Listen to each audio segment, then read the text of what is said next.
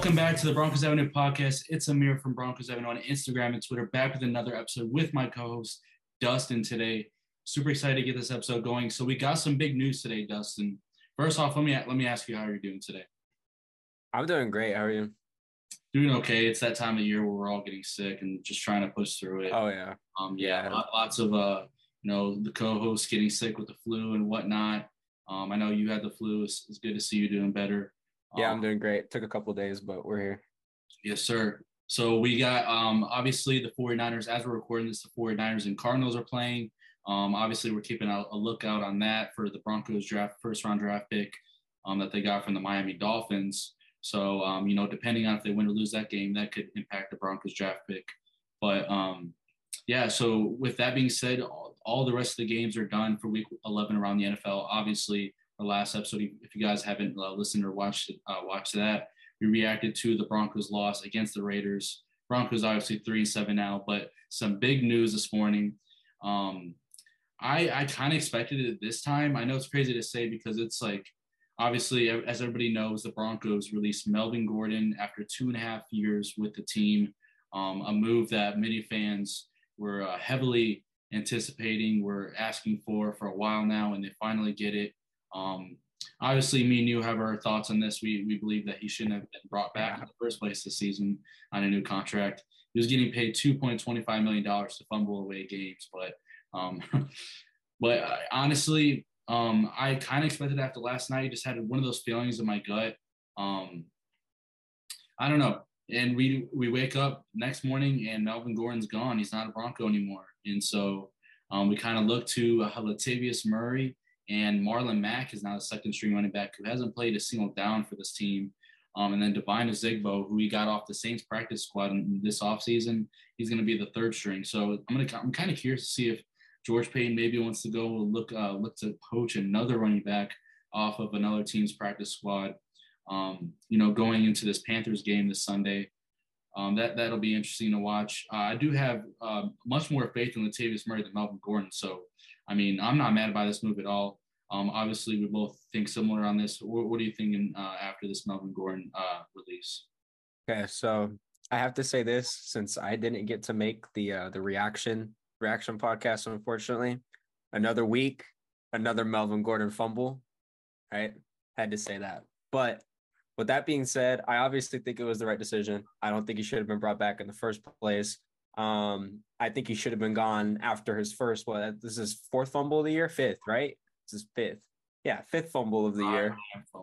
So, and I think 110% without a doubt in my mind, this one and the week one against the Seahawks, 110% cost us the game. There's not a doubt in my mind. Game too. Is that? Oh yeah, he did fumble in that one too, huh? Yeah. Key moments and Robinson returned it. And the thing that really irritated me about it, I don't know if you saw his press conference afterwards, but he said he was like, I don't really think my fumble is one of the reasons we lost the game, and that I wonder if that had a big part to do in why they decided to get rid of him. Now, again, without that, I think they should have got rid of him to begin with. And I think this is an extremely good move. And my first question is, who's next? Is it just going to be Gordon? Is Hackett going to end up being gone too? What's the situation going to be? Because as much as it pains me to say this, I do think this was one of our better offensive performances, even though we have scored more points in this season. But it seemed like we moved the ball more. We moved it more efficiently. And honestly, I'm really not mad at the way that Russ played. I don't feel like he really missed too many throws. I was watching the sacks that the Raiders got. It really wasn't from him holding on to the ball. They did just get pressure on those plays, or our blocking just wasn't very good. I do think the play calling was significantly better this week. I thought it worked better for us because it was a lot of quick plays. It was a lot of quick throws. And there was that pitch dive play that they ran a couple of times. I really like that. That was kind of cool. I've never seen that before. I personally, I don't know if it's been ran before, but yeah, I guess the big picture is, my first question is Hackett going to be gone next, or? Yeah, that's something Benjamin Albright actually tweeted about this last night after the loss. He said that more now than ever is the interim head coach watch for the Denver Broncos kind of heating up. He said that, after this loss, we're kind of, leaning more towards that possibility, despite the fact that we were so confident that if he is going to get fired, it's going to at least be after the rest of the season. Because, it's like, what better situation do you have? What better solution do you have for the offense if you were going to fire him? But at this point, it's like, what is he doing to help this team now that exactly have been handed to the quarterback coach? Yeah, like, and at this point, yeah, and he's not like it's terrible to say, but he's not the Lions coach either, Dan Campbell. He's not like the guy that just brings everybody. At least it doesn't appear that way. Like here's something I've noticed big, like Detroit's a perfect example. I know they're on a 3-game win streak, but when they lose, they're still going to bat for their coach. They're still talking good about everybody. I haven't really seen that. Like, I haven't really seen our players go out. I haven't seen anybody go out and like trash Russ or trash Hackett or anything, but I haven't seen anybody really step up and be like, nah, Hackett's the guy. Like, we need to step our game up. Like, we want to play for this man. Like, it hurts our hearts to see, us losing. Like, I haven't really seen that. And that's really what is getting me the most concerned. And on the flip side, I do think I don't think he's gone this week, but I think the second that we are mathematically eliminated from playoff contention, I bet you he's gone. Yeah, because it's like, at that point, then what do you really need him for if the future for your organization? Yeah, I thought that was a really good point you brought up, because it almost feels like, and I hate to bring this up, but it almost feels like there isn't, like, I wouldn't say there's division in the locker room, but it just feels like nobody is really standing up for their head coach. Like, even I saw like players standing up for Vic Fangio during his tenure. Yeah, I saw multiple times. Justin Simmons. Yeah. Multiple times stepped up for him to the media, and we haven't seen that at all from Hackett. I think the most compliments he got was the fact that he was hugging players during OTA workouts. And during the season, we haven't seen any kind of support from the teammates. And I'm not trying to bash the players at all. Obviously we've had, Quinn Miners, Deshaun Williams on here, and they've said nothing but good things about him. But in terms of, the in-season play, nobody's backing up, him in terms of the results of the poor offensive, play through the first 10 games. So yeah, it's a really good point to bring up. And it doesn't look too bright for him. And to add to that, also, again, not to bash anybody, but I think it's bigger to me when you're not directly asked about a coach to go out and stand up for them than it is to be like put on the spot, right? Because like if you're asked in a press conference, obviously as a player, you're gonna do and say the right thing, which I'm not saying the guys on here is what they did, but that's what you're forced to do. So for me, when you go out of your way, to say something, that's when it's the most impactful.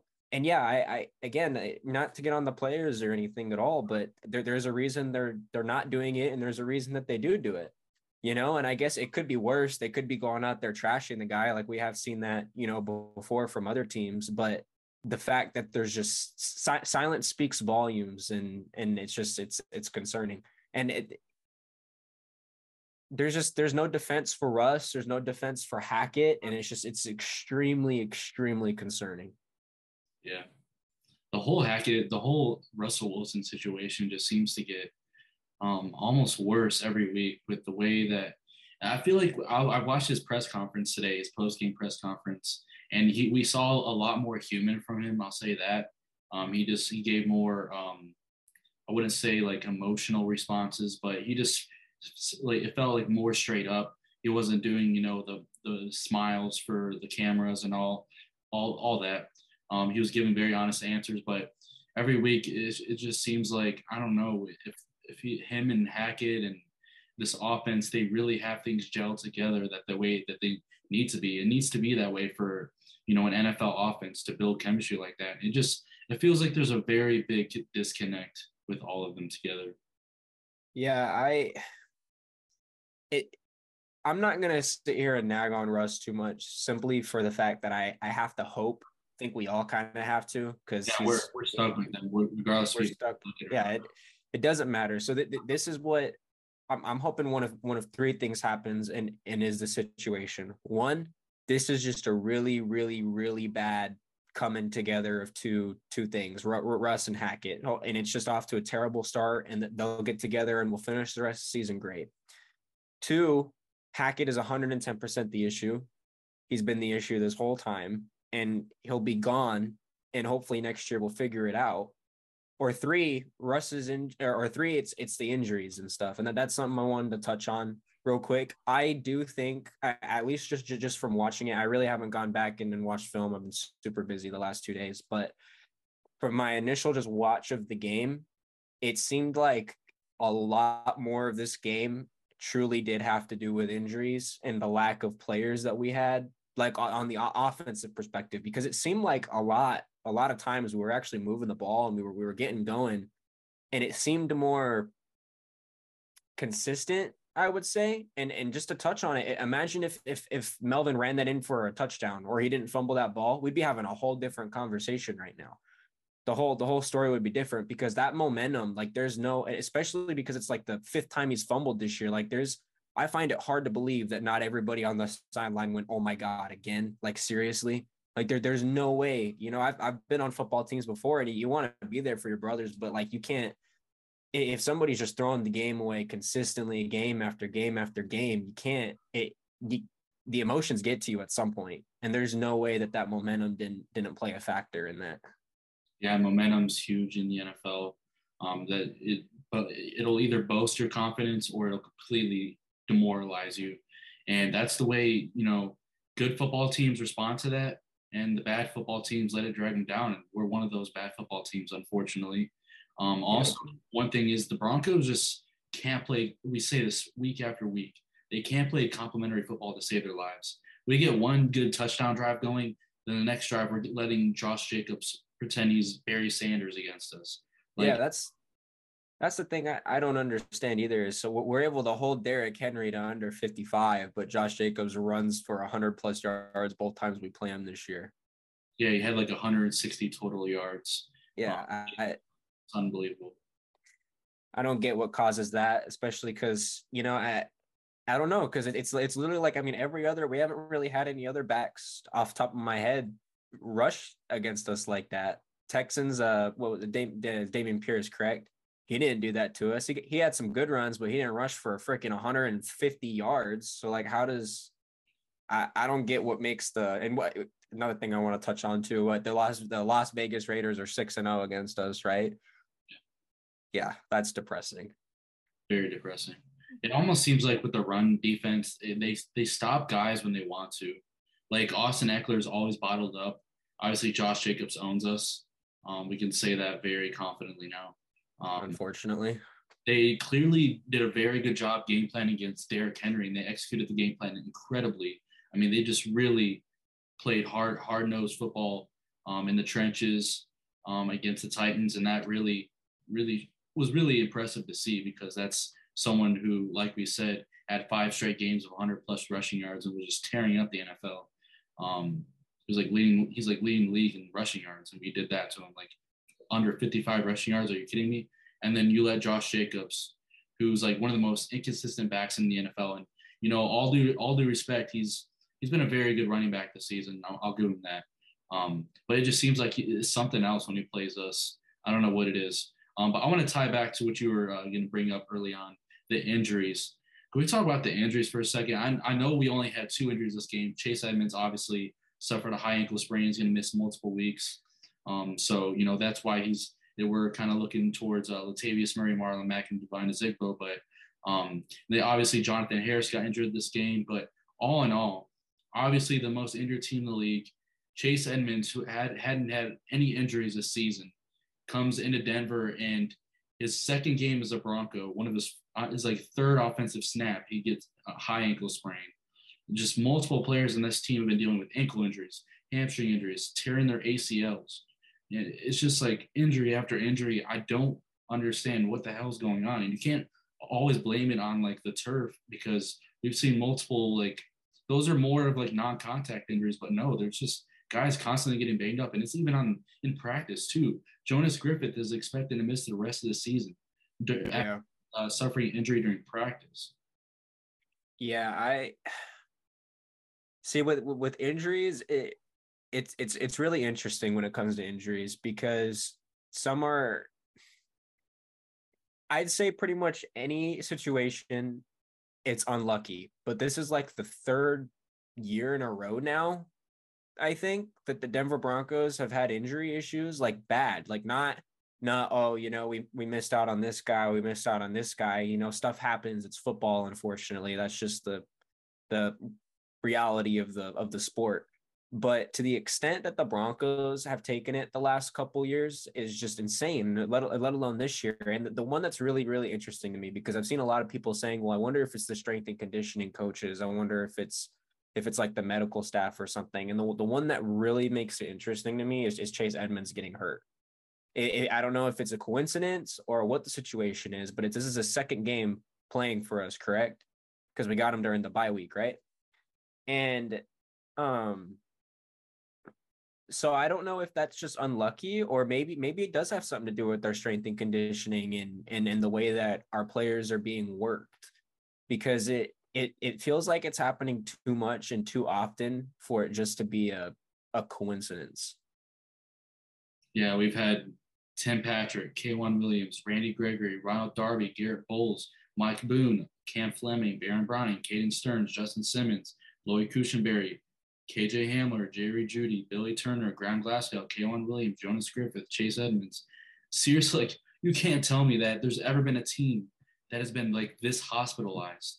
Like it's outrageous. Correct me if I'm wrong, because I don't have the injury report stepped up on me, but a lot of them are lower body injuries too, aren't they? We're talking like knees and ankles, right? Yeah, and I'm a huge like I don't know, we call it advocate for changing the fields to grass, not just the turf. Yeah, 100%. Well, ours is grass, isn't it? Is it? Denver's, I could be, I do not know. I have no idea. I thought it was, but I could be wrong. I'm pretty sure it's turf. And it's funny because I literally just went there this year and I don't know.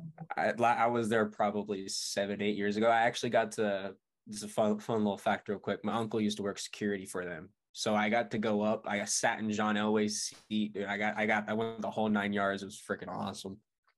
It's awesome.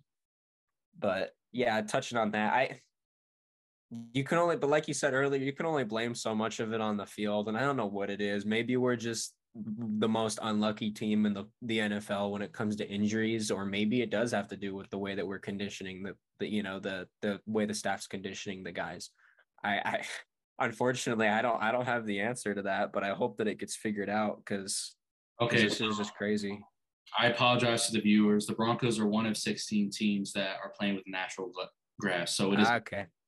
Yeah, so you can't blame that on the turf. And like I said, most of the turf injuries are non-contact, and I don't believe any of our injuries have been non-contact besides Jerry Judy. Tim Patrick obviously was in practice. Javonte Williams, I don't even think he injured it at Mile High. So, I don't know. I wouldn't blame it on that, but I'm just saying, like in general, like MetLife is holy shit. Like, make that natural grass now, because that poor Sterling Shepard, his career has literally been ruined by that shit field. I mean, that's going off a little topic, but I feel bad for the guy. I see a lot of people when it comes to the grass debate too. They're like, well, it's hard to, keep real grass, live year round, blah, blah, blah. Dude, I'm out here in Arizona. I've seen how the Cardinals do it. They're able to make it happen. Okay. They have the whole freaking field rolls out from the side of the building so it can get sun during the day and all that fun stuff. Like, we're talking about a multi-billion dollar business. They can find a way to make freaking grass grow in every place that there's an NFL team. They just choose not to do it. And, I'm sure that's probably an owner's decision, by owner, what they decide to do. But yeah, with the amount of injuries that are definitely happening, you would think that they would just logically go, okay, we should just stop this. They're doing it. They're putting all this work in for concussions now, knees and ankles. Like those are also important. I get it's not the brain, but you can't play football without your knees and ankles either. So it's just, I don't want to be a casual per se, but yeah, I don't know. At this point, it just feels like it's the conditioning, the conditioning staff, Lauren Landau, I believe it's his name. Obviously the strength and conditioning coach for the team. Um, I don't know. Maybe it is on him. Maybe it is the conditioning for the team. I really don't know. And if we fire him and then get a new guy and the same shit happens, it's like, what what do we do? Like, obviously we want answers, but they're injuries. Like, it's the biggest like question mark of like how we can really fix that. And I don't know too much about what they're doing in practice and workouts and whatnot, and what they could do prevent these injuries. But as a Bronco fan, we need answers now. Like, I'm tired of constant seasons where we see these offenses like the Chiefs, where you have Patrick Mahomes, Travis Kelce, and they're obviously they have Juju Smith-Schuster and Valdez Scantling are banged up right now, and then Kadarius Toney out with the injury, but they're still making it work. And then so I can't really complain too much about it, just because like I said earlier on, the great teams respond to adversity, and we have not responded to adversity. Yeah, that's the key. I believe I brought it up last week. It's there's these teams that it seems like no matter what happens or what's going on, they find a way to win, and we're just not one of those teams. And it sucks because we make that excuse, injuries. But just like you just said, other teams are finding a way to make it happen. It doesn't matter. Yeah, it's getting pretty crazy. Speaking of crazy, we've seen a lot of crazy Raiders fans on Twitter completely destroying Patrick Surtain over the game he had yesterday. Obviously, everybody has their own opinions on it. Obviously, that game-winning touchdown walk-off by Davante Adams in overtime was zone coverage by the Broncos. But, I'm going to be fair here. Patrick Surtain was pursuing him in that route, and he did bite extremely hard on that double move, and Davante got the best of him. And there's a few other plays too, if you watch the film. I believe about a few hours ago that the film came out for this game. Comes out 24 hours after the game, so I'll have to look more into it. But from what I saw, Davante did get the best of Surtain in about like 4-ish plays. So yeah, Davante did win this matchup. It's he's 1-1 now. Obviously, a lot of matchups to come for the future. PS2, when it comes to time for his contract, he's obviously going to be extended. Davante Adams on a big contract for them. So this is going to be one of those where there's going to be plenty of rematches. So Broncos fans, don't dwell on this one too much. Just be more upset at the coaching staff and the offense for not winning this game. But like me and Brody were saying yesterday's episode, this is one of the first games where it felt like the defense didn't necessarily let down the offense, but they almost played probably almost worse. They obviously, the whole team played bad as a whole, but the defense had by far their worst game of the season, even though they only gave up. I we agree on most stuff, but I think this is where I might have to disagree with you on this one. I still think the defense played an amazing game. I think Davante Adams was Davante Adams, but you got to keep in mind until overtime, we still held, again, it's the Raiders, so let's not forget that. But we did hold an NFL team to 16 points. And you really can't ask for much more. Yes, Davante Adams had a huge stat line, but a lot of those yards, not all of them, obviously, but a lot of them were on that last play. And you really cannot ask for much more than to hold a team to 16 points in today's league. So granted, yeah, our team could not have blown a coverage at the end. We could have definitely stopped a few more times. We would have liked to, but I do think our defense still played an amazing game. And, at some point our offense is just gonna have to pick it up. And like I touched on earlier, if Melvin hadn't fumbled that ball, we'd be having a whole different conversation right now. Because unfortunately, Melvin fumbles and then the field goal gets blocked. If we had either one of those points, the game wouldn't have gone into overtime. Yeah, in this division with the offenses that are in here, and despite the fact that the Raiders and Chargers have underperformed a little bit, it's still the AFC West, and you can't rely on your defenses to make these plays and win these games for you, because it's a quarterback driven league, and the offenses are going to prevail in this division. You've seen that absolutely multiple years in a row. And the Broncos, obviously, their offense has been the worst in the NFL this year. So, I agree with that. Just statistically, the defense didn't play their best game of the year, but that wasn't the reason that we lost. But I know fans have team at the defense for that. Yeah. Yeah, no, I agree with that. We obviously, again, the whole team could have played better. But and then to touch on PS2, I'll let the Raiders fans have their heyday. I keep it fair out here, but yeah, obviously all of Davante's yards weren't on Surtain PS2, but he's been phenomenal in his first 2 years, and I think this is one of two times that he's actually been beaten multiple times in a game, let alone like actually, lost the matchup per se. So I think that's pretty good. You can't expect a perfect game every single time, every single week.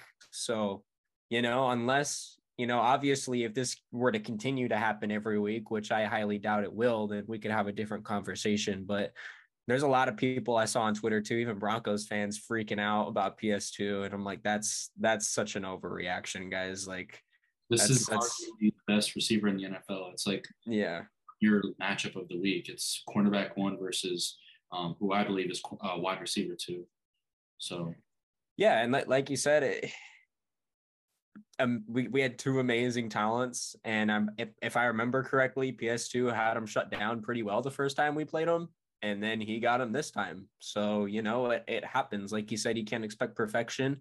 And all in all, at the end of the day, they still played him well enough that it put our offense in a position to win this game, and they didn't. So regardless, they still played him good enough. We should have been able to win this game, and we didn't. Yeah, and a lot of people are blaming that first touchdown, the first deep touchdown to Davante, where he caught it in the right side of the end zone on PS2. That was K-Jack's fault.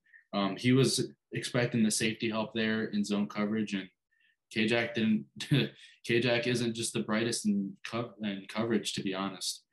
That's something we've seen him struggle a bit with, not only this season but last year as well. That's kind of why the Broncos actually hesitated to. It took them a while to re-sign him. My guess is he's not going to be back this year. I think it is a bit of a risky decision given Caden Stern's his history with his health issues. But when Caden Stearns is healthy, he's going to be a much, I wouldn't say a much more effective starter than Kareem, but in terms of coverage, he is a better starter. He's just going to have to work on his run support. Yeah, I don't think he'll be back either. And that's not even to say that I don't necessarily like him, but we almost didn't even bring him back this year until it just ended up kind of falling into place, I guess. But while we're touching on the defensive backs, there was two people who actually impressed me during this game quite a bit. Robert Mathis played a pretty good game. He didn't. I'm sorry. Lamar Mathis. Yeah. Oh, sorry. Played a good game, and then I can't remember who was replacing Williams. Yeah, he had a really good play too. It got called back for a penalty, or it didn't end up mattering because of a penalty, unfortunately. But he had that really good breakup on Davante, and that impressed me. That diving breakup, and I saw that flag go out, and I was like, are they really gonna call a PI right now? But it wasn't even. It was completely irrelevant to what happened. But I just want to touch on those two things because Mathis had a pretty good game. I know he had a few catches on him, but he had a few good plays too. And then that diving swat to stop that Davante ball was pretty impressive. So I just wanted to give some credit where credit was due. I have to ask this before we wrap up. Talking about the Broncos secondary, and until we jump into Week 11 around the NFL. What do you think about Justin Simmons this season? Do you think he's fallen off, or do you think fans are kind of overreacting in that sense? I think they're overreacting. I do think that his play has not been where it's been in the last few years. Obviously, he's had a couple games. Well, honestly, he's really only had one game off the top of my head that I could think of that he really did not play fantastically. But every other game he's played, good. He hasn't played terrible per se, like bad, but no, he has not played to that insanely elite level, like, oh my God, Justin Simmons, Justin Simmons, Justin Simmons. But this, so I do think that has something to do with it. But I'm not sold that, he's regressing or he's washed or anything. I think he'll be all right. Yeah, I don't think he's as good as he was in the past few years, but to be honest, he's been dealing with injuries. He's been banged up, and he's had to take on a much bigger role this year with leadership and everything. Bradley Chubb's gone. Von Miller left halfway last year, and yeah, he just got adversity right now. I think he'll get through it. I think he's still one of the better safeties in the league, to be honest. But yeah, I don't think he's fallen off by any means. I think I'm still very comfortable in that contract we gave to him. So yeah, that's just addressing a few people that have talked about Justin Simmons. But let's go ahead and our weekly thing that I'm really excited to do this on the week 11 around the NFL. We like to react to the games on here and look at every game and kind of break them down. So the Titans and Packers, Thursday night football. The Packers were 4-6 going in this one. Obviously, the season kind of on the line in this game. The Titans beat them 27-17. I actually picked the Packers in this game. Yeah. What do you think about Aaron Rodgers and the rest of his career in Green Bay and the NFL? Okay, so I was kind of, not to say that I don't think the Titans are a good team, but I definitely had the Packers in this game. I was pretty surprised when I saw the Titans won. I'm really not out on Rodgers, mostly just because I refuse to say that. Same thing with like Brady. I'm not out on either one of them. I can't be out on either one of them until they're gone. I'm gonna be honest, I didn't really watch that game. I didn't see much to do with it, but I do know a lot of the problems throughout this year have been receivers dropping balls, have been a lot of other offensive issues other than him. So I'm definitely not out on him. I'm not gonna, I'm not a Packers fan, so I'm not gonna worry about it anyways. But as far as Rodgers is concerned, I really wouldn't worry about him too much. They're having a bad year. It was bound to happen at some point. But those rookie receivers have shown promise. They do get open. They have been able to do so. So as far as Packers fans are concerned, as disappointing as this season has been, I would not throw in the towel and just give up on the guy who's been your leader for the last, 12 years. So Christian Watson had another multi-touchdown game. That's really, if I'm a Packers fan, I'm really happy to see that, honestly. He had a couple touchdowns last week, right? Yeah, he had 3. Yeah. And he had two this week. So that's pretty cool to see. They got Randall Cobb back this week. He was their leading receiver as usual when he's healthy. Him and Rodgers are about the only ones that really have that connection. But him and Christian Watson are building that connection. But it just kind of makes me think, like, is Rodgers? I'm not going to say their season's over, but is this, if they're eliminated from contention at any point, playoff contention at any point this season, if it's over for Aaron Rodgers? Well, yeah, and I'm sitting here looking at my immediate thought was, I mean, he was 24 for 39, 227 yards, 2 touchdowns. So it's not like but looking at the stats, of course, it's not like he played a miserable game by any means. And you obviously expect Aaron Rodgers to put up more than 17 points. So I'll just go ahead and throw that one out there. But you can't really knock him for when his defense gives up 27 to the Titans either. So, yeah, I don't know. I'm not out on Rodgers. I wouldn't give up on him yet. I know there's a lot of people calling for him to be gone already, which is kind of blowing my mind. But I guess there's a lot of people calling for Russ to be gone too. So, yeah, it's honestly, quarterback it's one of the most judgmental positions easily in football. I can't name a single starter that hasn't gotten any kind of hate throughout their career or any judgment after any single performance. If you win as a quarterback, and if you win, it goes to the quarterback. If you lose, it goes to the quarterback, no matter what happened. So, and most NFL fans don't realize that this is a team sport. It's not. Yep. determined based off of how the quarterback plays because you're looking at that stat sheet. Obviously, us, I was looking at the game. Rodgers missed on some key throws for sure, but he wasn't the reason at all that this team lost. But like we said, it's one of the most judge worthy positions in football. I mean, it's the most important position on teams. But these wins are a result of team play. It's not just on one player, and I think a lot of Broncos fans should consider that with Russell Wilson.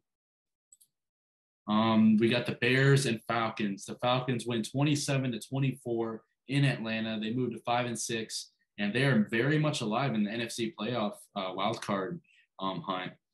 Their team is pretty interesting, to be honest. But they did lose Kyle Pitts for the rest of the season.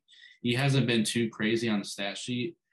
He did have 3 catches for 43 yards, but they only threw for 131 yards, but still put up 27 points and won this game.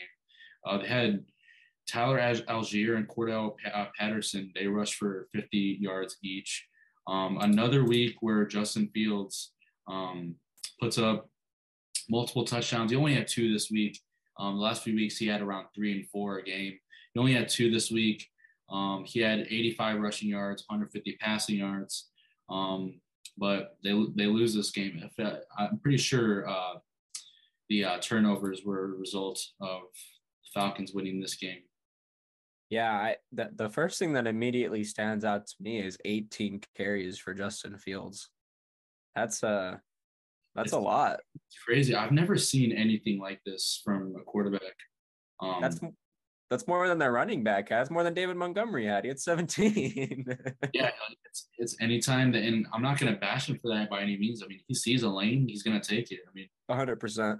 Good for them. But if you're relying that much on your quarterback to pick up rushing yards, it's like, do we really need to go out and, draft a wide receiver in the first round? Like, yeah, well, and the other thing, I mean, it's like you're talking 4.7 average. So it's not like he had on 18 carries. It's not like he had one that was huge, I don't believe, right? Like he was just consistently just running for like 5 yards, running for 5 yards. Like I didn't watch the game, so it's hard to really gauge what happened. Justin Fields is obviously an insanely talented athlete. And I've never been on board with the running back. Even when Lamar was doing it, they're quarterbacks. People are just upset. You can't stop them from running too. It is what it is. But he threw for 153 yards. He did throw a pick. But I do think Justin Fields' game has definitely been improving. And I will say this, I do know that a lot of this, I personally believe, has to do with their change of game plan, because they have been trying to make this dude throw from the pocket since they drafted him. And now they're letting him run loose, and it seems to be working for them. They didn't win this week, but their offense has definitely been playing a lot better the last couple weeks. So, yeah, and it's funny because what their strong suit has been, the defense has now been their weakness over the last few weeks. They traded Robert Quinn, Roquan Smith, and it feels like it makes the difference in the world to them. It's been multiple weeks now that they've given up like 24, 27 plus to teams. I mean, they completely got destroyed by the Cowboys. And Justin Fields didn't even play the worst game. So I'm sure as Bears fans, they're probably frustrated by that, the fact that they can't play complimentary football. Yeah, we know that feeling. We're with you guys. Thanks. The Eagles beat the Colts 17-16. Eagles 9-1 now. They bounced back from that loss on Thursday night. Monday night to the Commanders last week. I called that, by the way. Yeah, I forgot to talk to you about that. If you guys go back and look at kind of our, we did like a preview on that, right? I think it was the preview to the Titans game. Oh yeah, right? Yeah, something like that. And I mean, you called it, so kudos to you. They could barely beat the Colts this week though. The 4 or 5 Colts. I believe it was literally the last quarter. It was like the last minute too, right? Was it? Yeah, I was about to say I didn't want to be wrong, so I didn't want to make myself look stupid, but I'm pretty sure it was like the last drive thing. And didn't Hurts scramble in for it? Yeah, he scrambled in. Yeah, they were winning, and then they just weren't anymore. But yeah, when you're losing to the Colts, that's why. Since we're on the Eagles, I'll touch on them. And I've been saying this. I had a couple conversations with some other people today. I don't think I'm not saying the Vikings too. Vikings and the Eagles are a bad team, but I do not think either one of them are truly contenders. I think that they've won games and they're doing good, but I don't think either one of them are making it past the first round personally, unless of course one of them's playing the Cowboys, in which case they will make it to the second round. I know the Vikings just lost like 40-3 yesterday, but Yeah, I couldn't agree more. I've been saying it for weeks. The Eagles are frauds and the Vikings are frauds. Yeah, we'll get to that Vikings game in a second. Um, I like the Vikings. I honestly like the Vikings just as a team and their players, but I don't think they're a serious team, to be honest. I think they have good games. They probably take the regular season a lot more serious than they would the postseason. Yeah, I just don't really believe in those two NFC teams, to be honest with you. I believe more in the Bucks than I do the Eagles. That's probably crazy to say, but that's not at all. I have the Bucks and Bills for my Super Bowl prediction, so I'm not out on Tom Brady whatsoever. Jalen Hurts kind of had a Justin Fields kind of stat line. He threw for less than 200 yards, but rushed for 16 carries, 86 yards, and a touchdown. So 5.4 average. So that's crazy. Huh. Yeah, that's more attempts than their back as well. Yeah, it's just I've been saying for a while now, like dual threat quarterbacks are where it's at. That's where the NFL is trending. That they're picking that up from college football, and it's going to be the future of the NFL. I'm telling you, it's once like guys like Tom Brady, Ben Roethlisberger obviously retired, Aaron Rodgers, all those like non-mobile quarterbacks. Once they're retired, teams are going to be going after guys like Jaden Daniels in college, Bryce Young, C.J. Stroud, guys who can really use their legs to their advantage. It's the future. It's the face of the NFL. Yeah, it just opens up more possibilities, and that's not to say that there's never going to be another great non-mobile QB. Obviously, that would just be unrealistic. There's going to be another one. When do we know when that day is going to be? No, it could be 2 years from now. It could be 20. Don't know, but yeah, I think you're 100% correct, because when you could snap the ball to the most athletic player on the field who could also chuck the ball for 70 yards straight down the sideline, yeah, it definitely opens up your playbook a bit. That's the thing about Hurts and Fields, though, because they have arms. Yeah. When they can figure that shit out. I know Jalen Hurts, he's already a pretty solid passer, but stepped it up a lot this year. Yeah, he did. Accuracy, big jump. I can tell, obviously, he worked on the off season, but when Fields can figure that out as well, and they can get weapons for him, and man, it's going to be dangerous because he's kind of like not even relying in the passing game, and he's still being able to put up multiple touchdowns a week. So, well, and I think the most impressive thing I've seen about Fields, outside of like the obvious, I'm gonna state something that's like, not the most obvious thing that stands out, is his ability to throw the ball after he's ran around for like 40 yards in the backfield. It's not. I've seen multiple highlights of this guy just sideline to sideline to sideline, and then he'll throw it for 30 yards downfield. It's like that. When you're watching it, maybe it doesn't seem that crazy, but the dude just ran like 60 yards sideline to sideline and then just threw a perfectly good pass 30-40 yards down the field like that. That's talent that is not very common, obviously. So I truly do think that Fields, unless something crazy happens, if the Bears set him up for success, I do think Fields is going to be around for a while. Yeah, they made it pretty obvious by trading away their two of their best defensive players and getting Chase Claypool that they do believe in him as the franchise quarterback for the foreseeable future. So, good for them. Seems like they found their the next great dual threat quarterback in the league. Guys like Lamar Jackson, Jalen Hurts. That's cool to see. Made me eat my words calling him a bust the first few.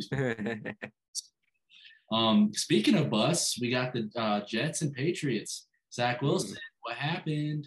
You're a bust, buddy. And Mac Jones. Let's not forget him too. Now that's something I said at the beginning of the season that I'm not going to eat my words on. Zach Wilson is never recovering from this. He's literally Drew Lock, but a little bit more talented. And honestly, this game he looked worse than Drew Lock. So you could have put Drew Lock in the Jets system without any practice, and he probably would have did better than 9 completions. So Yeah, this game was I think we threw a really fun word around last time on the podcast, poverty. There was one on a punt return at the very end. So yeah, like the fact that game came down to a punt return touchdown. Wow. yeah, I think we obviously we could talk about the game, but I think us just saying that it was a punt return touchdown says all it needs to say. I mean, Zach Wilson was 9 for 22 for 77 yards. He also had the most rushing yards on the team with 26. So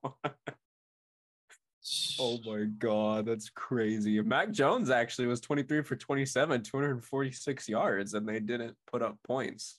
That's Yeah, a Wilson. put up one field goal. It's a Wilson stat line right there. That's interesting. Dude, I'm so glad. I forgot to I swear to God on everything. I forgot to put Ramondre Stevenson in my starting lineup, and he had 15 carries for 26 yards. Let's go. Absolute lucked out from the football god, fantasy football gods there. Lucked Yeah, out. that's kind of interesting. I mean, like just looking, obviously we all know stats don't tell the whole story, but just looking at the stats, it would look like the Patriots dominated this game. So I'm kind of confused as to what happened. But yeah, I guess they're both 6-4. So yeah. Stevenson had 6 catches for 56 yards, but he got absolutely bottled in the run game. I can't remember who I ended up starting, but they definitely like tripled Ramondre Stevenson's fantasy points. So.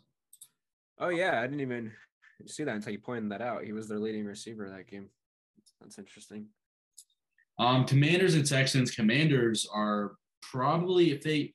I know Ron Rivera said they're going to stick with Taylor Heinicke, despite Carson Wentz coming back. Right decision, by the way. Yeah, right decision.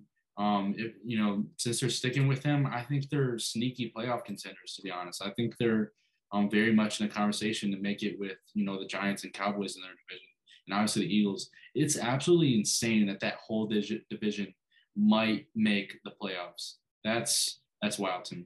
That was supposed to be the AFC West, but we all saw how that turned out. Yeah, and this was like the most poverty division in football. Yeah, a year ago. Like, who was their division winner? They had like 7 wins or some shit. Like it was. Yeah, I don't even know. It just goes to show. You know what? Let's spin it like this. It gives us hope for next year. Because clearly, if you get the right coach in there, you get the right guys in there, you can make a turnaround happen. Or maybe it's just because they're all playing each other and they all suck, so they all have wins. I don't know. But I will say this: Heinicke, I don't know what it is about this guy. Maybe it's his Jordans. I know he buys Jordans every time he beats a team or something. I don't know if you've seen that, but he buys the color of their Jordans. His stat line, 15 for 27, 191 yards. Nothing mind-blowing, nothing, terrible, I guess. 0 touchdowns. So, you could label that how you want. But it doesn't really matter because that dude, I don't know what it is about him. I don't know if he's just got that. He's just got something. He's got that factor. The players, everybody just seems to play better when he's on the field. Everybody seems to want to win more when he's on the field. And he just wins. I don't even know. Unless I'm missing something that happened last year, I don't know why they didn't just move forward with him to begin with. I don't know why they truly thought Wentz was a better option, but it's also the Commanders we're talking about, so that's probably why they thought Wentz would have been a better option. But I'm glad that they seem to have realized that Heinicke should have. I don't know. I always liked Heinicke. I really did. From the second I first started seeing him play, there's just something about him. And I think if they put the scheme around him and they give him what he needs to win, he's going to win. And I mean, he's doing that. So then they beat the Packers the other week too, didn't they? So yeah, I don't know. Like you said, the Commanders I think I don't think they're going to go all the way, but I definitely do think that they can make the playoffs and they can surprise some people this year. And it's also even more impressive with all the off the field issues they've been having over this last year. Definitely. It's really that. Yeah, I didn't even think about that. Heineke is a winner. I mean, he's a proven winner. Ever since he took over, he's like 3-1 or 4-1 as a starter. Obviously, you could tell from all the videos and stuff that all those guys rally around him. When Carson Wentz was in there, nobody was putting chains around his neck and shit. Granted they were like terrible. They had a terrible record, but I don't see it. I don't see much teams giving their quarterback support that the way the Commanders are giving support to Heineke. So that's really cool. Also, Ron Rivera is a really underrated head coach. Yeah, he's what he's uh gone through. He survived cancer, correct? yeah, Made it through that, and then I believe obviously our thoughts go out to him and his family, but I believe his mom passed away before this game too. I saw the locker room speech that touched me. Yeah, so it's good, and the first and this is just to touch on the conversation we had earlier about Hackett. One of the first things that happened during those press conferences, I saw the quote for it or whatever, but immediately they start talking about how great Ron Rivera is and how tough he is and how they were so happy that they got to go out there and get this win for him and how much he's been through. And they just go to bat for their coach. And it's a really touching and nice thing to see because you don't see it all the time. And, especially for what Ron Rivera has gone through, like it's from the outside looking in, it is nice to see him win and to see them go out and do good. Cause I don't know. I always had this weird feeling with the Commanders. Like I feel like they're gonna end up doing something, and that's why I called them for the Eagles last week. Like I don't know, they got something and it's working, so good for them. Yeah, they're a very physical football team. They kind of play old school football, and I like that about them. Heineke also with him, he never makes, he doesn't make any turnover worthy plays that Carson Wentz does. He's a very clean, quarterback that executes the game plan much better than Carson Wentz. So, and Yeah, obviously has the experience in that system. absolutely. And I think it's actually a really good point. Is I feel like some quarterbacks. I think Drew Lock did this a lot. They try to be this. Maybe this is the wrong way to word it, but it's the only way I can think. They try to be like the star of the game and just try to make it. It's like a home run or nothing every single play. And it's just you can't do that. And you see with Heineke, like no matter whatever he's got to do, he's just gonna do it, and they're gonna win the game. If he's got to hand the ball off every play, he's gonna hand the ball off every play. If he's got to make a play, he's gonna make a play. If he has to do some awkward kneel down and get a late hit, and flag for the win, I think that happened last week or something, he's gonna do it. So yeah, that's the difference between a winning quarterback and a quarterback who wants to do it all. And you just can't, it's unrealistic in the NFL to just do it all the time, unless you're Justin Jefferson or something. But Yeah, to wrap up that game, it's pretty obvious the Texans are doing, an obvious tank job there in Houston. They're 1-8-1 now. They hold the first overall pick. They have their eyes set on either CJ Stroud or Bryce Young for sure. And I want to get your opinion on this. What do you think about teams tanking? Do you really believe that? Obviously, the Dolphins have been leaked. All the stuff got leaked that Stephen Ross was having them tank for Tua. But do you think besides that teams like really do like front office will literally go out of their way to make sure that teams tank for players, tank to get the first, second, third overall pick? Like, do you think they act like how is that possible if the players are on the ones on the field? Like, what do you think about that? I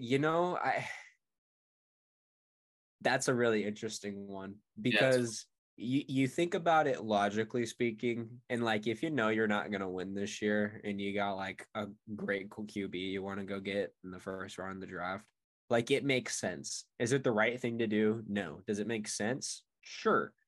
But on the flip side, like you said, the players are the ones on the field, and I feel like it would be really, players' careers are vastly different than coaches and GMs. They have they have a very specific window, and they never know if it's going to be their last snap or not. That's Never what know, and anything can happen. So if they really are, these guys are freaking insane. I don't know, man. Like if they put half as much effort as they would take to actually get an entire team to tank into winning, they'd probably win some more games.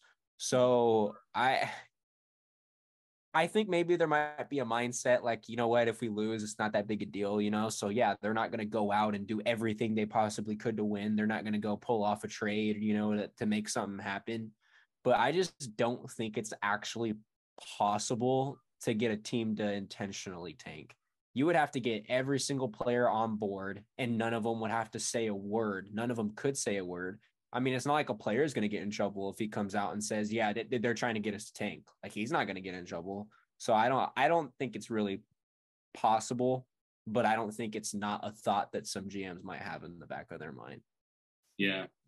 Yeah, it's for players. It's like one play can change your entire career. Like purposely dropping a ball for a touchdown, that's gonna get you. That's gonna not get you any contracts in the future when you're done with that team. Um, I personally, I personally don't think that teams like literally will have the players, in the overall tank. I think that's just such a silly, foolish idea. But I do think that GMs like potentially the Texans purposely put in someone like Lovie Smith, who probably isn't going to have the most success. Davis Mills, who a lot of people want to call him underrated, but he isn't. He isn't really necessarily a guy with the roster that he's in Houston is going to elevate them. The GM knows that. I feel like they don't have too many talent players on the roster. They have Damian Pierce, who's someone who they can really build around. I like that pick a lot. But besides that, it's like, who do they really have? Brandon Cooks fucking hates their guts. It's like he's done with them. He wanted to get and just like I just said, if they, it's like kind of like the difference between the win mentality, like win now mentality or not. The Texans totally could have gone out of their way to try to get somebody and bring them in this year, before the draft, but I mean, before the trade deadline and all that. And they didn't. And just like you said, I think at most there could be, like they could intentionally throw in bad schemes, but that's it. Yeah. Yeah, that's something really interesting to talk about. I feel like not enough people talk about that. I'm kind of surprised by that, but the whole like thought of teams like tanking for picks is very, very interesting. We could like have a whole 2-hour podcast about that. Yeah, absolutely. That was the Commanders Texans game. Commanders look very much alive in the playoff hunt. We got, let's see, the Rams and Saints. The Rams are all-time Super Bowl hangover. They're 3-7, same record as us. Matthew Stafford obviously back, but wasn't enough for them to do anything. Their offensive line is one of the most banged up offensive lines in the NFL. Just like us, they've had multiple different combinations of starters. Obviously, it's hard to win in the Superdome there in New Orleans, but the Andy Dalton, 21-25, 260, 3 touchdowns. That's a hell of a game. You got to give credit where it's due. It's a hell of a game. Running game wasn't anything special by any means. Taysom Hill had a few carries. Chris Olave, who is the best receiver in the draft, I keep telling people, had a really good game. 5 catches, 102 yards, touchdown. Give him his respect. Jarvis Landry came back. He had a touchdown. Nothing really else to say about this one. The Saints are just a better team this year, even though that both have been really underwhelming. Probably the most, besides us, we're probably looking at the 2 most underwhelming teams in football based off of the expectations heading into this game. I think one of the most disappointing teams of the year has been the Rams, for sure.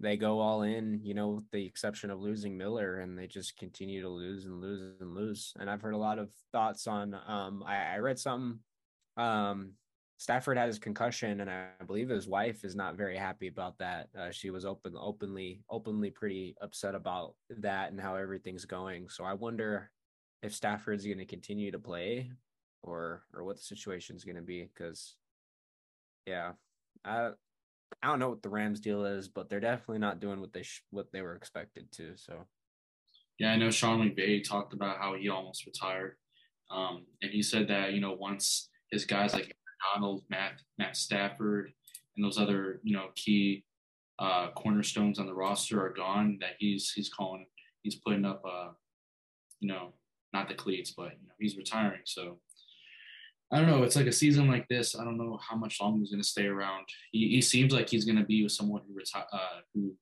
I'm surprised as the NFL retires early because he's already talking about retirement very frequently early in his coaching career. So it's something interesting to watch. He's one of the Well, brightest he offensive minds. he has a lot of money waiting for him too once he's done broadcasting, correct? Yeah. I forgot what the contract was, but he turned down a lot of money to go back this year. Um, Bills and Browns. Bills win this one 31-23. Obviously a huge snowstorm in Buffalo. This one relocated to the Lions Stadium. For the first time in forever, the Lions, besides Matthew Stafford, the Lions finally found, or no, Detroit finally found their quarterback in Josh Allen. Um, but, all seriousness, the Browns lose another game. They just look like another – it's just the same thing with the Browns every week. They're the opposite of us. They have a solid offense, but their defense is just garbage. So nothing much else to say about them. No, real quick while we are on the Browns, do we know anything about Watson this year? He's expected to play against the Bucks this week. He is. He's expected to start. Yeah, he already returned to practice. Okay, yeah, I know he had returned to practice. I didn't know what their starting him situation was. That's gonna be rather interesting. I'll make sure. I'm not too sure about that either. I'm not sure if the Browns are just gonna sit him the rest of the year or what, because it's like you're obviously not gonna make the playoffs. So what else? Yeah, well, I guess that's kind of. I guess there's two ways to look at it. One, you could sit him the rest of the year and just start fresh next year, but he hasn't played in a couple of years.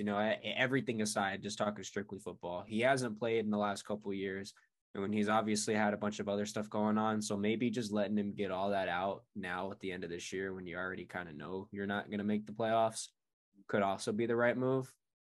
But on the flip side, if he gets like hurt or something, then you're really going to hate yourself. So That's true. If they do put him in, then it's obviously just going to be for evaluation and getting in their Kevin Stefanski system. So yeah, quote unquote, getting his rust off too, obviously, because I believe he played in the preseason and he didn't look too good. So Ravens and Panthers, not much to say about this game. Baker Mayfield looks like dog shit, and he still owns the Ravens, another low-scoring defensive game. They win by 10 in this one. And Demarcus Robinson came out of nowhere and had 128 receiving yards. The Ravens just continue to defy all, statements made by fans in the league that you need premier wide receivers to have success. They literally have bums playing for them. No offense to them, but they don't need, these premier wide receivers to be good because they have Lamar Jackson. I'm not saying he's a great passer by any means, but they rely a lot on the read option in their run game. They're a run-first team. That's how John Harbaugh is. So. Yeah, their entire offense is based on Lamar, and they've yet to pay the guy. Dude, if they lose Lamar Jackson, that is the biggest choke job of contract negotiation. I said this to somebody, obviously joking, but if Russ continues to just play terrible, Lamar is available. I mean, you could rent out a few Walmart parking lots for a couple of weeks or something, pay off his contract, and then we could just take Lamar in, no problem. We'll take him gladly. So yeah, that's the one thing that I am hoping definitely works in our benefit. We have the richest owner in the league, and kind of cash over cap thing. You see the Rams owner do it. They shouldn't have cap space, but their owner is super rich and can just pay everybody. So Chiefs, they have some kind of salary cap glitch. So. Yeah, they got a little guru thing going on. So there's definitely ways to make it happen, and we have more money available than any other teams. So I'm hoping for some good stuff in our future here. But yeah, the fact that I've read some things saying that the owners literally just can't afford to pay Lamar what he wants. They can't, because I believe the way it works, when there's guaranteed money, the owner is required to set that aside. The owner has to be able to pay that, and set it aside straight up front. That's to my understanding. The player may not get all of it right away, but he has to be able to essentially put it in a vault. Okay, it's here and it exists. You don't have to worry about it, right? So I've been reading things that the owner might just not be able to pay him, and that'll be interesting. Because yeah, you can't. The dude has what 400 million, or not 400, sorry, 40 million a year off of franchise tags the next couple of years. a loan or something, and then I believe they offered him like 160 or 180 guaranteed or something. Why would you take that when Deshaun just got paid like 250 or something? Like you can't blame him for not wanting to take these contracts. So Wait, so he's going to be an unrestricted restricted free agent this offseason? yeah, unless that I believe they can franchise tag. You can franchise to take a player twice, I believe. So they can tag him again this year, I believe. So or no. I'm sorry. Did they tag him this year already? No, they didn't. No, so they can tag him the next 2 years. That's what it is. So he has like 100 something guaranteed just in franchise tags. So you can't take anything less than that, obviously. So Yeah, I don't see any situation where Lamar does leave, but if it does happen and he's a free agent, you know, any team can get him. That's going to be one of the biggest like signings for whoever gets him in like NFL history. That's generational. absolutely. That's one of the most athletic players in the Well, league. it's concerning because you would think that they would have had the deal done by now. So I don't know what the deal is. There's obviously more that we don't know, but I do think it's super because it's not like he's just a great player too. He's like he's all of Baltimore. Like the fans love him, the players love him. Like he is everywhere. He's the face of that entire thing now. So I don't understand why. There's obviously something going on that we don't know about. Yeah, and I believe he doesn't have an agent, right? No, his agent is him and his mom. Yeah. So yeah, that's definitely something maybe to consider there. This is his first contract negotiations aside from his rookie contract. Um, yeah, that's maybe may have something to do with that. The Lions beat the Giants 31-18. The Giants are frauds as well from the Eagles and the Vikings. How do you lose to the Lions? Well, this is the the worst first. part is the fact that the Lions have a better record than us is insane. Um, Yeah. this just shows that I feel like Dan Campbell, I don't want to ride the wave here, but the fact that he's 4-6 with the roster that they have, I think he deserves another year as their head coach. To be honest, He's the get guy, man. yeah, get Jameson Williams back, um, get a quarterback potentially. I mean, this it's going to look a lot better for him. I mean, I Yeah, maybe I'm reaching this here, but I think Dan Campbell's a really good head coach. I definitely think he is too, and I think the even better part I touched on it earlier is the fact that when they do lose, he's able to keep everybody together, and they still talk good about him, and they still want to play for him. So I definitely think he's got something good going there, and I mean, we all knew the Lions wasn't going to be a 1 year turnaround when he got there, or a 2 year even really. So yeah, I especially if they keep winning. I mean, this is the first time they've won 3 games in a row since 2017, I believe, is what the stat said. So it's been a while since they've won anything, let alone 3 games in a row. So That's crazy. I can't remember the last time the Lions had a winning streak going in general. So I mean, good for them. I think Lions fans are some of the coolest fans in the NFL. I don't have any issues with the Lions fans. They're cool as hell. yeah, that they're heartful because they know what it feels like to lose for the last 15 years or something. So They've been through everything. They've probably been on suicide watch too. The Raiders and Broncos game. I don't know about this game. I didn't even watch it, so let's not talk about that one. Cowboys and Vikings. The Vikings get absolutely Oh destroyed, God. 40-3. Oh my gosh. CBS switched to the Steelers and Bengals game during Oh, the third quarter of this. Yes, they stopped broadcasting the game because it was going so bad. Like it was just an absolute blowout. So they were just like, yeah, we're gonna switch to the Steelers and Bengals real quick. That Minnesota was Vikings. I thought that was a meme when I first read it, and then I found out it was true. I was like, "Oh, has this ever even happened before?" I don't know if that's happened like that, but yeah, they straight up switched the national game to the Steelers and Bengals. Tony Pollard went freaking stupid. Oh 180 yeah, total yards, 2 receiving touchdowns, and then Zeke had two rushing touchdowns. Um, when they can play this well, they look like one of the best running back tandems in the league. They beat them up so bad that Cooper Rush got some refs. So yeah, that's yeah. all time low for the Vikings this season. They go and beat one of the best teams in the NFL in the Bills, and then they do this. So it's like, how am I supposed to believe in the Vikings? Like, I've been, yeah, I want to get your thoughts on this while we're on the Cowboys. I've been obviously it seems like every year people end up getting high on the Cowboys and then they lose first round playoffs. But the rumor mill going around right now is OBJ might end up with the Cowboys. Does that change? I Does think that yeah, does that change your thoughts on them at all, or are you still set on the Cowboys probably not going far? Um, I don't know. I really could see the Cowboys shocking some people. I know it's so typical to see every year everybody saying, all the Cowboys fans saying, "This is our year. I swear, we're America's team. We're going to the Super Bowl. I promise." And they completely shit the bed in the playoffs, or they just don't make the playoffs. Um, I don't know. The Cowboys are one of the most. I don't know. They're really a really interesting team because Interesting. There you go. yeah, they have games like the one against the Packers, and then they have a game like this against the Vikings, who are just looking really hot. Um, I don't know. It's interesting. I think Odell Beckham did play a big part in the Rams Super Bowl run. Obviously him and Von Miller were some of the biggest acquisitions by any team midway through last season, and it was a big part of the Super Bowl run. Um, I personally do believe that obviously it's been reported Odell has it narrowed down to the Giants and Cowboys.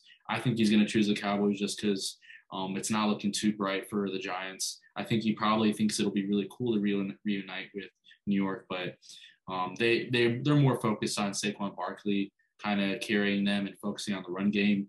He's going to get a lot more love and attention in the receiving game in Dallas. I think he's going to pick the Cowboys, and they're more favored to win that division anyway. So I think he's going to go with the Cowboys. I think it'll be a big boost for them. Him and CeeDee Lamb. Isn't Michael Gallup? What's Michael Gallup's status? Is he even healthy? Yeah, I mean he played last game. He had three for 41. Okay, so he's okay. Yeah, so 3 for 41. Yeah, he's healthy. I thought for whatever reason he had a season ender again. Um, yeah, that's a really good receiving tandem. Obviously, Noah Brown has really emerged as a really solid wide receiver 3 too. So, or wide receiver 2 for them. So, yeah, I mean that the situation is interesting. But to answer your question, I don't see them going farther than maybe the NFC Championship. So, yeah. Let's see what else we got for this week. We got Bengals and Steelers. Bengals and Steelers. Bengals win this one as I expected, 37-30. I just didn't expect the Kenny Pickett's offense to do this well. Najee Harris as well had a pretty good game. George Pickens just continues to look like a draft steal there in the second round. They got a bright future. They just I don't know. It felt like maybe their defense didn't play the way that they wanted it to this week. Bengals picked this one up. They've moved to 6-4. Bengals are very much alive. Yeah, this is a Jason's practicing this week. So yeah. I think he's supposed to be back this week or next week, I believe. But this is an interesting one for me because I don't know if it's terrible. Like because I don't believe the Steelers defense is very bad. So maybe Joe Burrow. I mean, I want to say maybe we all know Joe Burrow's Joe Burrow, but we put up 30 points on each other. That's what I find super interesting. And the reason I say that is because is Kenny Pickett improving this much, or was the Bengals defense just that bad? And the thing that I'm that's really standing out to me, 25 for 42. Now that alone could be better, but Kenny Pickett threw 42 times and didn't throw an interception. So that's obviously an improvement.